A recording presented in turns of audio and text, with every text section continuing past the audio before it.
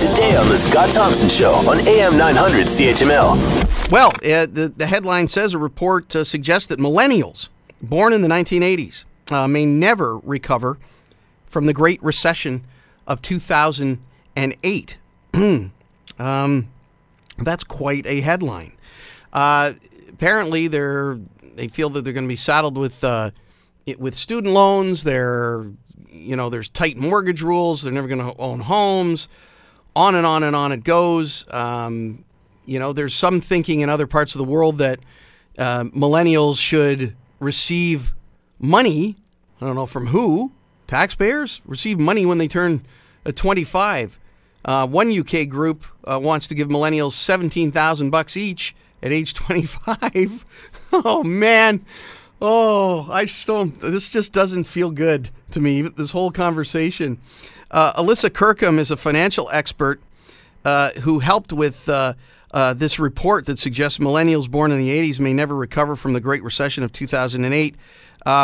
She's with Student Loan Hero. Alyssa Kirkham, welcome to the program.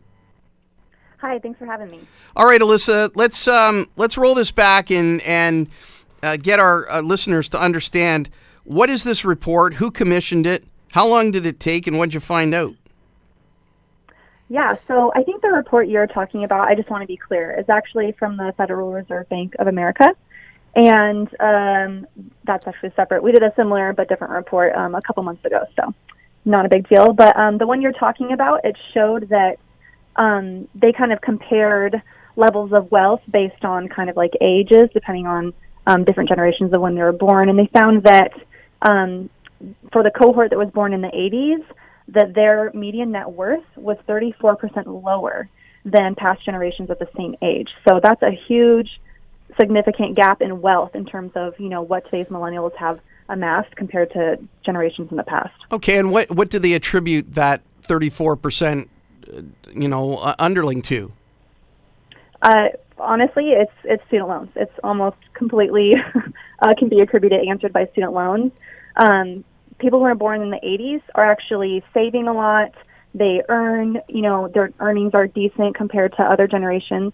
There's not really a gap there, but where the gap comes in is that they are starting at behind. So maybe your parents didn't start with student debt. Okay, they were starting with a net worth of zero, and then they just had to build that. But a lot of millennials, the cost of college was so high that they had to get into student debt. They had to take on student loans.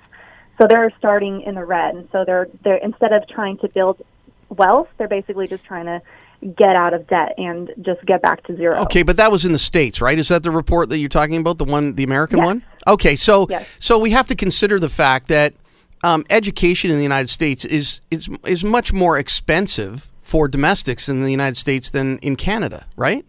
That's true. Yeah. So how do we compare in Canada?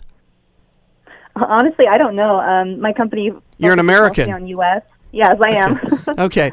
All right. So what's being done then about this, or what do you think needs to be done to get millennials over the hump when it comes to that pit that they're in when they start out after they're finished with school? Yeah. So I think that millennials are actually doing a lot right.